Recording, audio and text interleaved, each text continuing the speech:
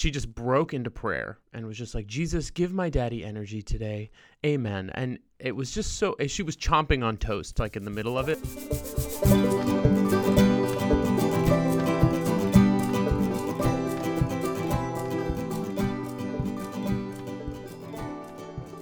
Friends, I don't know at this point. I don't know if it's because I have kids and I just have no control anymore, but I went into my bathroom and I found, of all the things you could find in the bathroom, a tuba. I don't even know where my kids found a tuba, but there was a tuba right on the bathroom sink.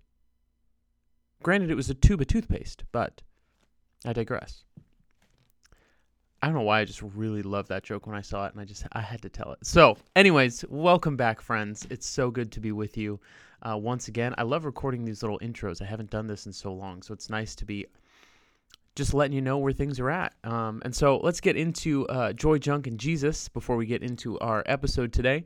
I'm going to do junk first, y'all, because junk, I don't know what my body is doing. So, I have Hashimoto's disease, found out about that recently, and which is fine. It's manageable and things like that. But I developed all of these habits with like fasting and the certain way I eat. And I've been doing that for, 4 years now and lost 90 pounds doing that.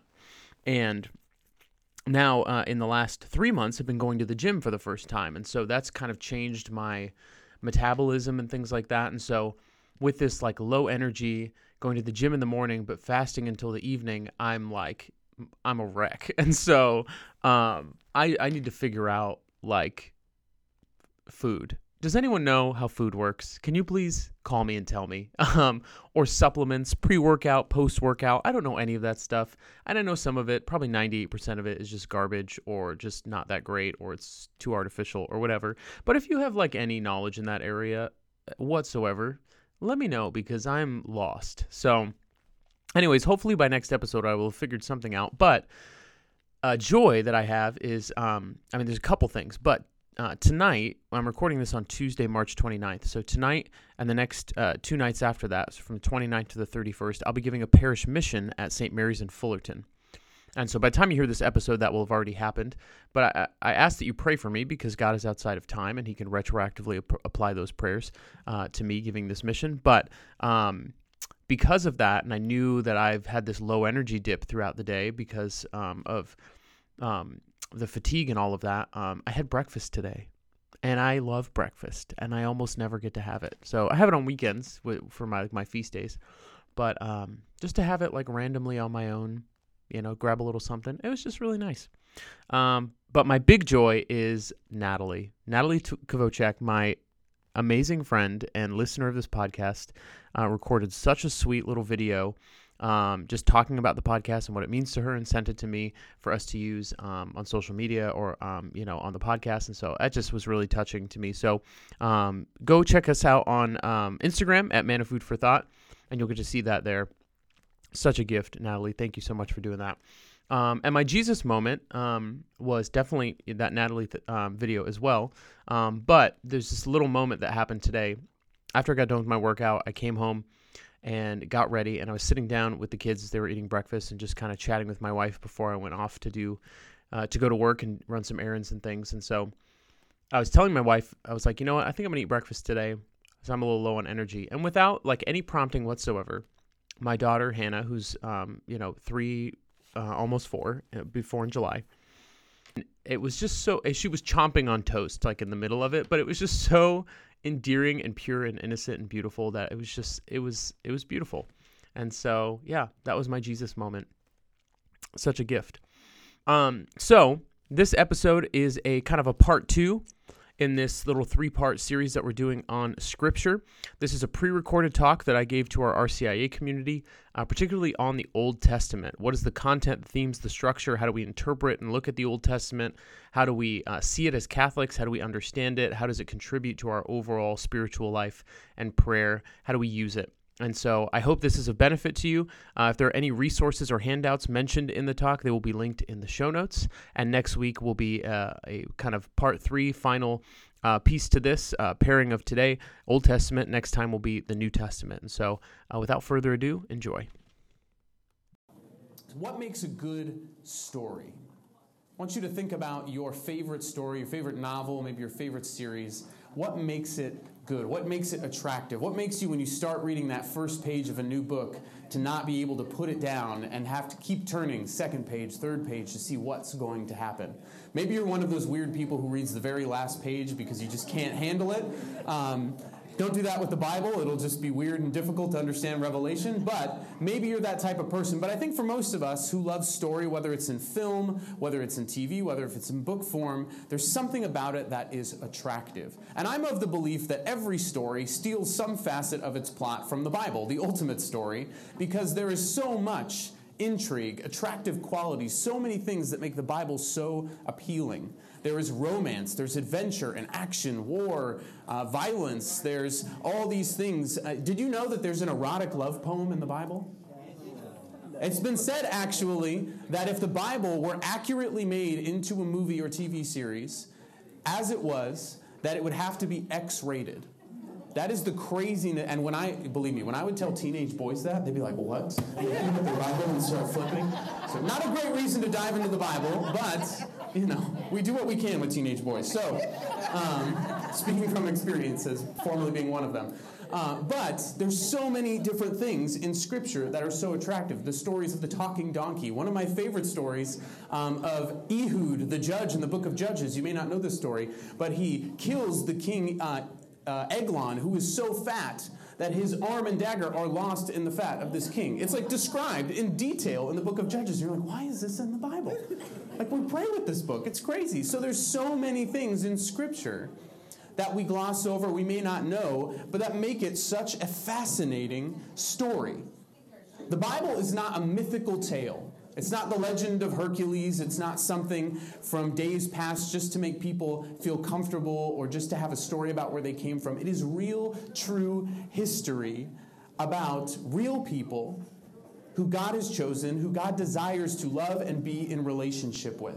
Now, remember, I said this last week. The overall theme of the entire Bible is this, that God loves us and he wants to be united with us. That's the overall story. That's the overall why. That's why we have this book. That's why we continue to read it, to hear stories of how through history God has loved us and desired to be in relationship with us. And so this morning we're going to talk about the First Testament. It's a little insulting to call it the Old Testament because it is still valid. God is still faithful to everything he did in that. The Jewish people are still the chosen people. And so we're going to talk about that First Testament, the Hebrew Bible, this morning, which has within it a lot of those confusing, weird, and interesting stories that maybe we've never heard or we gloss over or it's difficult to find the meaning in, and how we understand that whole great portion of Scripture.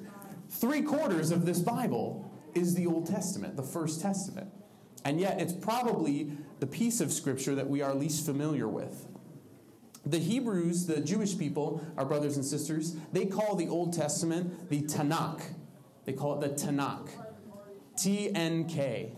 And that stands for Torah, Nevi'im, and Ketuvim. That means Torah, the first 5 books of the Bible, the law. The Nevi'im are the prophets. So all the major prophets, Isaiah, Ezekiel, Jeremiah. But that also includes Joshua, Judges, 1st and 2nd Samuel, 1st and 2nd Kings. And then the Ketuvim, which means the writings. And that's all of the wisdom books, Psalms, Proverbs, Song of Solomon, Wisdom, Sirach, Ecclesiastes, as well as a lot of the other historical books like Job, Chronicles, other stories like that. Now, they have 24 books in the Tanakh, and it looks a little bit different just in how they're arranged, because like I said last week, we have the Greek translation that Jesus quotes from. And we talked about a little bit why our Protestant brothers and sisters have 7 less, because they're just not in Greek. But the question really is, why do we keep any of these books at all? What's the whole point? What is the point of having the Old Testament if we're not Jewish? And that is because, as St. Augustine once said, that the old is revealed in the new, and the new is hidden in the old. We cannot understand Jesus and the whole point of the New Testament, why he came, why we have the church, if we don't read and understand the themes and the story of the Old Testament. And that if we read the New Testament, we're going to start picking up on things like, what is this talking about? And not realize it's revealing what has already happened before it. And it'd be kind of like diving into a story and opening up a novel halfway through and suddenly trying to understand these characters and who all these people are without having any of the context of what's happened before. So we can't think to do that with the Bible. You can't just simply start in the New Testament and completely ignore the fact that there's this whole history, this whole context behind what is in the New. We retain these scriptures because we are a Judeo-Christian religion. That means we cannot understand who we are as Catholics without understanding that we came from the faith of our Jewish brothers and sisters, the chosen people of Israel who God reached out to and said, I will be your God and you will be my people, through whom I will redeem and save the entire world. And he did, because he created the Catholic Church through them, which means what? Catholic means universal, the whole world. So we cannot understand the mission that we are fulfilling if we don't first know the mission that God initiated in the First Testament. The overall theme of the First Testament, of the Old Testament, is one word. Okay? If you pick up anything else, nothing else from this morning, remember this word, covenant. Say it with me, covenant. A covenant is an exchange. So just like you might hire someone to do work in your home, as I've had to do many times, as you've heard me complain about and whine about over the past year, that is an exchange of goods. That is a contract. I sign a contract, I give them consent to do a certain thing, I agree to pay them a certain amount of money, and in my recent experience, they do it very, very badly, and they have to keep coming back, but eventually the contract is settled, and then we never see each other again, we part ways. A covenant is different. A covenant is an exchange, not of goods, but of persons, where one person says, I give myself completely and totally to you, and the other person says, I also give myself completely and totally to you. What does that sound like? Marriage. A covenant is I do. I do give myself entirely to you. When we go up to the altar and we receive communion and they say the body of Christ, what do we say? Amen, which in Hebrew means I do. I believe it. I do. That is a covenant, an exchange of persons. The word covenant in Greek is testament. That's why we say Old Testament and New Testament. It's the Old Covenant, the first covenants, and the New Covenant in Jesus Christ. In Latin, it translates to sacramentum.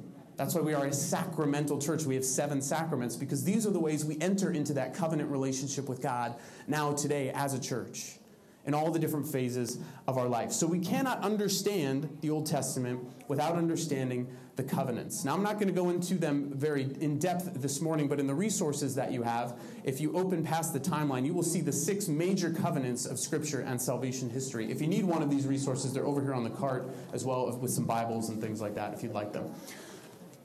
But the covenants that God made with Adam and Eve, with Noah, with Abraham, with Moses, with David, and then the fullness of that being realized in the person of Jesus, the ways in which he reached out to say, hey, I am God, you are my people, I'm going to give myself to you.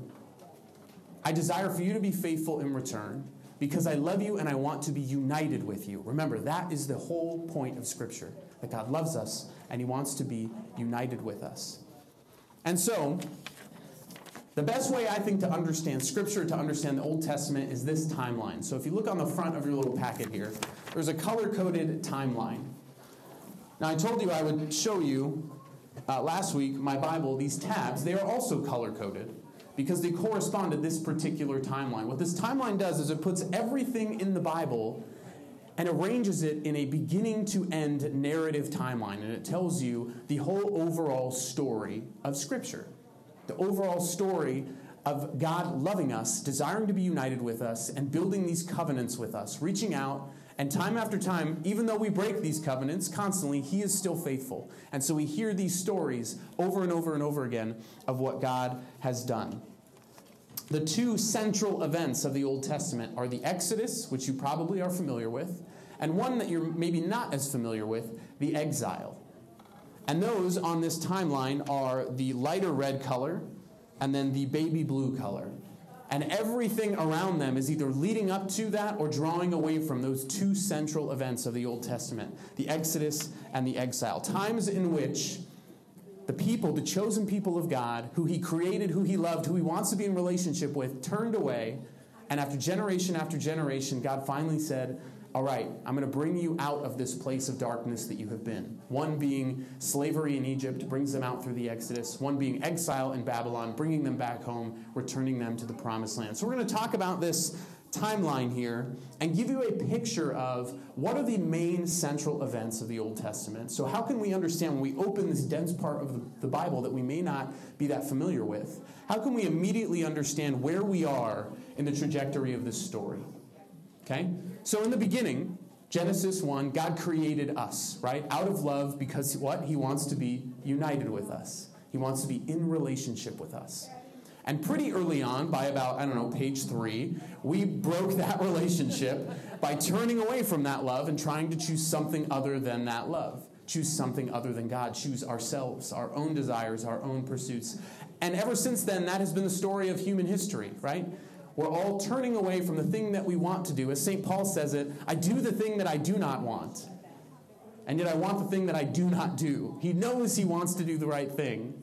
And yet, human history, our desires get distorted, and time after time we turn away from God. We don't do the things that we're supposed to do. And we see that displayed all throughout the Old Testament. This is why it's so beautiful to read the Old Testament, because it is our story.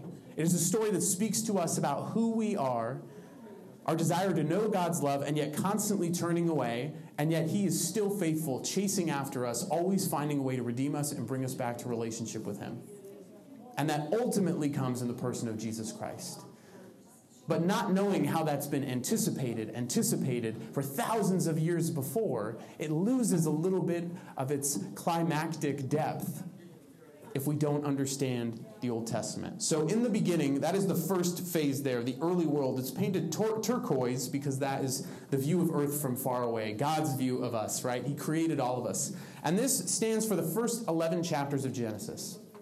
Now, I will tell you, everything in the Bible, the overarching events, there is hyperbole, there is exaggeration in the Bible, but the overarching events of the Bible can be historically verified all the way up to about Genesis 12. But everything before that, Genesis 1 through 11, there are pieces of which we know, something like this probably happened. But these are what we call more of the creation mythic tales. Not that they're mythic in the sense that they didn't happen, but they're mythic in the style of literature, meaning they use a lot of symbolism and a lot of the existing stories and symbols that were around at the time to try and communicate an immutable truth about who God is and why he created. So as I said last week, no one was there at the beginning when it says God spoke, let there be light, and there wasn't someone there. Hold on, can you say that again? I'm trying to get this down. I couldn't see before you created light, so it's really hard for me to write. Can you do that again? No one was there recording it live. There were these stories happening, passed down generation after generation, and they didn't begin to be written down till at the earliest about 1200 BC.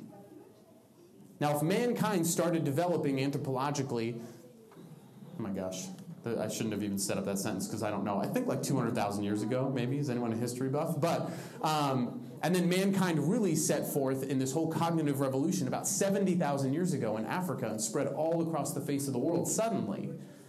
But that's a long span of time for these stories to be passed down and suddenly just be written down in 1200 BC. And so that's why these first 11 chapters of Genesis, we don't look at them and ask who, what, where, when, and how. We don't say, okay, God created the world in 7 literal days, exactly like this. What we see is the why. That God created us in stages, infused in us an immortal soul because we're created in his image and likeness. And he did it because it was good and because he loves us. And because what? He desires to be united with us. But it also explains why we are not always united with God. That eventually sin entered the picture. Evil, violence, suffering entered the world.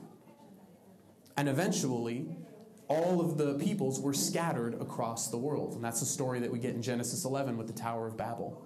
Now, we do have tower-like structures from ancient civilizations that could have been the Tower of Babel. We do have many stories about a local or regional flood in the area of the biblical peoples, like in the story of Noah.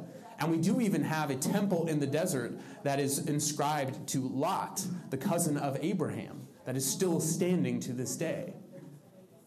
But all the way back to the Garden of Eden, these are stories, not scientific textbook facts, but stories about truths that God wanted us to know about how we were, or why we were created, out of love because we are very good.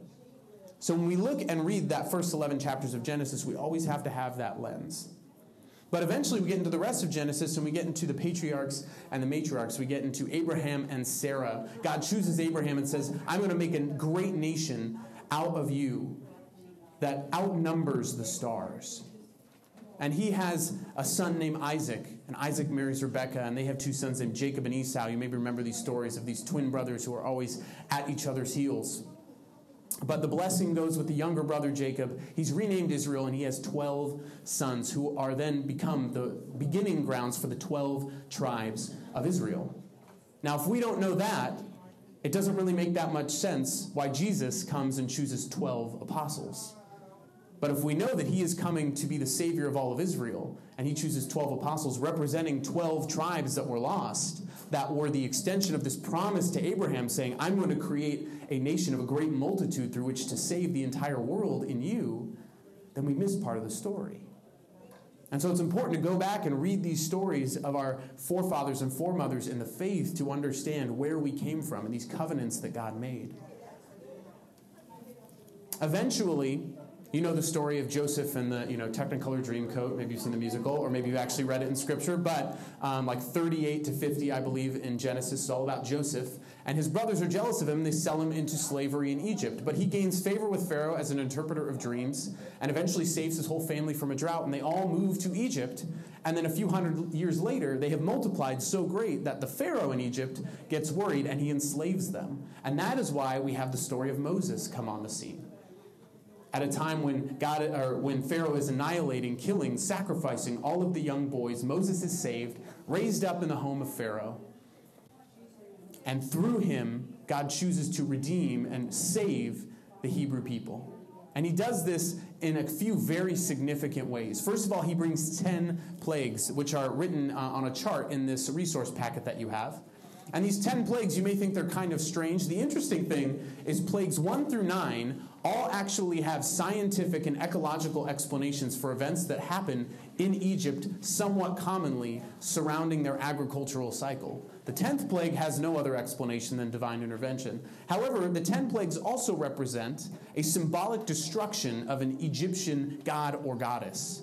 For instance, when the Nile turned red with blood, there was a god of the upper Nile and a god of the lower Nile, and it was believed that when that happened, that the God, the one true God of these Hebrew people, actually killed those Egyptian gods, and they no longer existed.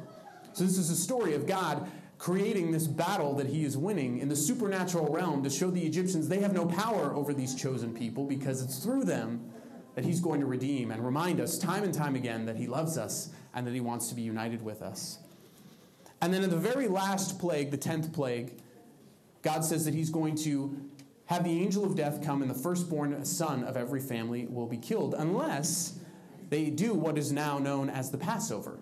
They kill the Passover lamb, and they spread its blood on the doorpost. And you'll see on one of the charts in this resource that where it says the Jewish Passover and the new Passover, that this is setting the stage for Jesus. They choose a lamb on the 10th day of the month to be slaughtered. Once they wait until the 14th day of the month, they spread its blood with hyssop on the doorposts. Jesus enters Jerusalem on the 10th day of that same month. He's killed on the 14th day of that month. He is called the Lamb of God by John the Baptist. Behold the Lamb of God who takes away the sins of the world. Just as the Passover was an offering for sin and different sacrifices were an offering for sin, a recognition of sin, Jesus is the ultimate sacrifice and self-offering for the forgiveness of our sins. His blood is spread on the crossbeam of the cross. He's given wine on a sprig of hyssop, that same branch that is used to spread that blood on the doorposts of those in Egypt. And so if we don't understand the Old Testament, we don't understand the gravity of what happened through Jesus, that he is the new Passover, that he is instituting a new Passover meal in the Last Supper in the Mass.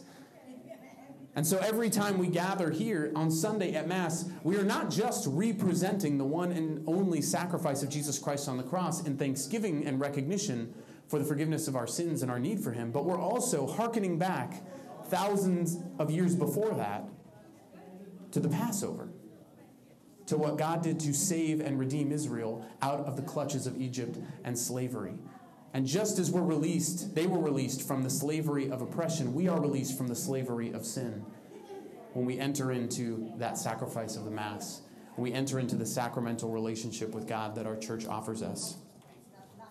And so you'll see through the middle of these sections, as we kind of briefly talk about them, there are certain books, Genesis 1 through 11, Genesis 12 through 50, Exodus. And if you follow that all the way down the timeline, what that's saying is if you read only these books in that order, you will get the overall story of Scripture. But the problem with the Bible is it doesn't present those books in order. There's other books in between. Because some of those books tell you some other things that were going on at the time. So if you see other books written here like Job, Leviticus, Deuteronomy, those are other books that are happening at that time that help you understand that even though this might not be part of the main story, there are other things going on during this time. And so if you, next time you read, let's say, Deuteronomy, I don't know why you would sit down and read Deuteronomy, but there's some good stuff like we heard in the first reading from today, but there's a lot of stuff that is easy to help you go to sleep at night. But next time you're opening your Bible to Deuteronomy, you'll know, this is while they're wandering in the desert. So this isn't just a lot of boring laws and discourses. This is reminding the Hebrew people that God has chosen them, that he loves them, that he wants to be united with them, and that if they do these things, they'll have a good life and be in good, fruitful relationship with him, and they'll enter the promised land. That's why it's important to know this. Not just to be bored to death, but to recognize the actual context. So that's how you read this. And that's what happened when Moses led the people out of Egypt. He led them into the desert. They wandered for 40 years. And we read about that in the book of Numbers. But eventually they enter into the promised land. And we hear about that in the books of Joshua, who was the predecessor of Moses, and the book of Judges. Because when they enter the promised land, they have to overtake all of the people who are there, gain the land that the Lord has promised them, and they are ruled by a series of judges. And you may know some of the names of these famous judges, most famous of which is Samson, the story of Samson and Delilah, and also the final judge who's also a prophet, the prophet Samuel, who ends up choosing, God chooses through him these kings that will then come and institute this royal kingdom of the Hebrew people. And so the purple section, you can read in 1st and 2nd Samuel about these kings that God chooses to rule the Hebrew people. Now that they've been redeemed, now that they've been brought out of Exodus, now that they have this Passover meal to remember God saving them year after year, they become this great nation, and God rules over them through the kingship of great kings like King Saul, King David, and King Solomon. But the problem with those kings, no matter how great they were, no matter the fact they were chosen and anointed by God, they still sinned. They still broke the covenant. They were still unfaithful to the law. Even King David, who's praised as this great and wonderful king of the Old Testament, sometimes we forget that he fell into adultery with a woman, didn't anywhere in Scripture ask her permission, first of all, then fell into adultery with her, and then led her husband out to slaughter in battle. Not the greatest law follower, and yet he is praised as the greatest, or one of the greatest, of the Jewish kings. And so we can see that no matter when God makes these covenants with us as humans, we're still frail. We will still fail because we're broken. And he still reaches out and loves us, but we see the stage beginning to be set where God is like, look, if I'm going to make a covenant with you that's going to be eternal, that's going to be everlasting, you're not going to be able to keep up that end of the bargain because you're broken, because sin has broken humanity. So I'm going to have to come down there as one of you and make that everlasting covenant. And we see that stage being set for the New Testament as we travel through this Old Testament. Now we get to this point in the Old Testament, and this is probably most of the stories that you know, right? You know a lot of the stories in Genesis. You know the story of the Exodus. You've heard about them wandering. Maybe you've heard the stories of some of those judges and those kings. And that's where a lot of common knowledge about the Old Testament stops. And that's because it gets very confusing after, because the kingdom of Israel splits. And there's civil war. This is the Black period, the divided kingdom, where north and south are against each other. The northern kingdom of Israel is divided against the southern kingdom of Judah. And the northern kingdom has many kings, all of whom are incredibly corrupt, all of whom desecrate and blaspheme against God. They start sacrificing to pagan idols. They turn away from the law. And most of the southern kings do that, except for a few good ones. Hezekiah, Josiah, people like that. But a lot of kings that we don't hear about because this was a very frail and faltering time for the Jewish people, the chosen people. They thought that God had finally brought them into the promised land, this great, beautiful kingdom, and then they lost it. They built the temple The temple being their connection with God, and the glory of God actually dwelled above the temple. You could see the presence of God above the temple every single day. And they blew it. And that's our story too, isn't it? God reaches out to us. He loves us. He desires to be united with us. But day in and day out, we do things that are selfish. We do things that we shouldn't do. And God doesn't look at us and say, you're so bad, or I don't want to be in relationship with you. No, he keeps trying. No matter all of these covenants that you might read about in these resources, the one thing that's common in all of them is that God never broke his end. He is still faithful to the covenant he made with Adam and Eve, and he's still faithful to the covenant he made with Noah, still faithful to the covenants he made with Abraham and with Moses and with David. They're still valid. He has not given up on us, and he never will. That's the beauty of knowing the story of the Old Testament. So even though at this time, you'll see now, all down on the bottom here, we start to see these names of wisdom literature and prophets come up. Because people are trying to write and say, this is what it means to live a good life, to follow the law, to be wise. You should do these things because we're not going on a good track.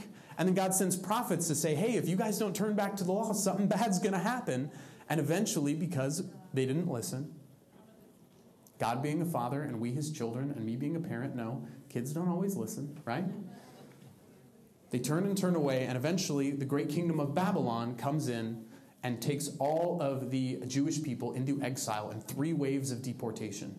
And all through that time, we have more prophets coming to say, hey, it's coming, or it's happening right now, or this might be the first wave, but you think it's past. No, there is more coming. And they keep trying to tell people, be faithful, return to relationship with God because he loves you and wants to be united with you, but they don't listen. And so they end up being in exile for almost 200 years. The temple is destroyed. They lose their identity. They lose their connection with God. 10 of the 12 tribes of Israel are permanently lost into history. And it seems that this promise of a Redeemer, this promise of a Savior, of a Messiah that begins to be prophesied about is never going to happen.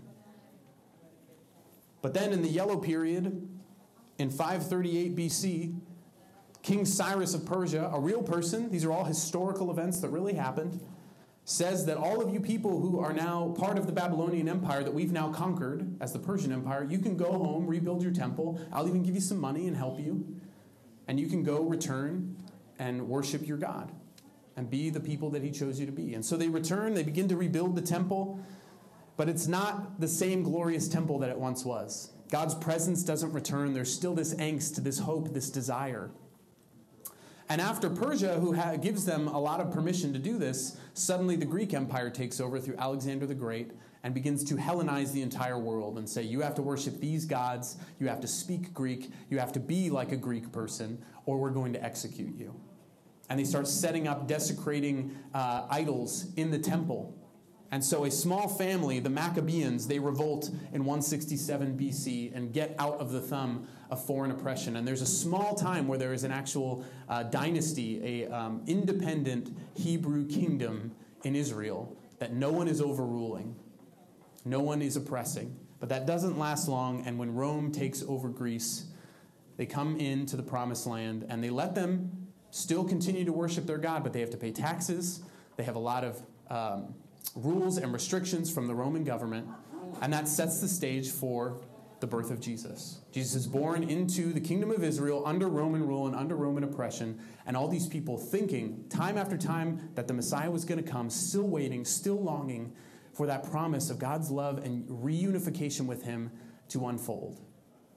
If we don't know that story and the longing in the hearts of our Jewish brothers and sisters that matches the longing of our hearts every day when we wake up and we're looking for something more to life, some sense of meaning or purpose, if we don't see that longing building up to the person of Jesus Christ, then it's going to lose its gusto. It's not going to be as meaningful to us because we miss the history, we miss the reality, we miss the beauty of the fact that God is reaching out to us, desiring to be in relationship with us. And that sets the stage for everything we're going to talk about next week in the New Testament. So the Old Testament, it might be a very intimidating book. It might be a very difficult thing to get through or to digest. But there's beautiful little stories. There's these things in the Old Testament, too, called novellas, biblical novellas, like the book of Tobit or the book of Ruth or Judith. These beautiful kind of isolated stories that fit into this timeline. You can see when chronologically they happen in history. But they just teach us about how do we live in relationship with God in our everyday life, no matter the circumstances. Whether it's severe loss and grief, like in the story of Ruth, whether it's we're looking for meaning, for love or purpose, like in the book of Tobit, whether it's we're trying to stand up to our oppressors, like in the book of Judith, whatever it might be, there's a story about it in the Old Testament. Every great story. My wife loves Shakespeare, and she's always pointing to how things are like from Shakespeare. And I kind of want to always point back and be like, yeah, but that's also from the Bible. Like Shakespeare probably stole it from the Bible, But I don't, because she always wins. So, as it should be. But that's really like Lion King is really the story of, what is it, Eric, Hamlet or Othello? Do you know? Put me on the spot. Sorry. I mean, you're her dad, so you should know too. Probably more Hamlet. Hamlet, yes. So the story of Hamlet is the story of Lion King. But that story of betrayal and the desire, like, oh God, like I've lost everything, that's the book of Job. It's really the book of Job, right? So if we read the Old Testament, if we read these stories and know these stories, then we see everything else that attracts us to story, that attracts us to things that we desire in life, that connects us to some sense of meaning or purpose or joy, has already been written down in the greatest story ever told, the story of God's love for us and his desire to be in relationship with us. And no matter what we do, no matter what we suffer, no matter exodus or exile, no matter what is oppressing us or holding us back, God will always come and free us. There is always hope in Jesus Christ. That is why the name Jesus means God saves. God saves. Because that whole Old Testament story leading up to him is all about how the Hebrew people got saved time and time again despite their own misfortunes, putting themselves in all of these different difficult situations, and yet he was faithful. But he had to keep making covenants, and we kept breaking them until he ultimately could come and be on both sides of the agreement, the human and the divine, in the person of Jesus Christ. And that is what we'll talk about next week. And so I pray you will look through these resources. There's some great things about the similarities between the old Passover meal and the new Passover meal, the old story or the ideas of the old Paschal lamb and Jesus as the new lamb, the plagues, the prophets, that overall timeline. And if you want the story of salvation history from beginning to end, read through just the books on this middle band of this timeline. Of the 73 books in the Old Testament, you would read maybe about 12 of them from beginning to end in that order. And you'll finally hear the story from beginning to end and begin to see how all these other things fit in and how that fits into the story of your own life. And we'll see that fulfilled next week, next Sunday, in the person of Jesus Christ. Let's pray. In the name of the Father, and the Son, and the Holy Spirit. Amen. Thank you so much, Jesus. Thank you so much, Lord, for all that you have done, generation after generation, millennia after millennia, continuing to chase after us. You created us out of love. And even though we desire to be our own authority, to turn away from you for earthly, temporary, instant gratification-oriented things that separate us from you, you are always, always seeking to bring us back in relationship with you, always desiring to love us, not to judge us, not to condemn us, but to bring us back to you, because that is where we belong. Help us never to forget that, and every time we open your word, your scriptures, to be reminded of that beautiful and true fact. We pray all of these things in your most precious name, Jesus. Amen. In the name of the Father, and the Son, and the Holy Spirit. Amen. All right, my friends. I hope you enjoyed that talk on the Old Testament and that it was a blessing to you. Stay tuned next week for part 3 of 3 on the New Testament in a similar vein. But in the meantime, as always, it's my duty to remind you, please follow us on social media. Check us out on the web at manafoodforthought.com. And if you want to become a financial sponsor for as little as $1 a month, you can do that and support us and keep this podcast going by clicking on the Patreon tab on our website. Until next time, we will see you in the Eucharist. God bless.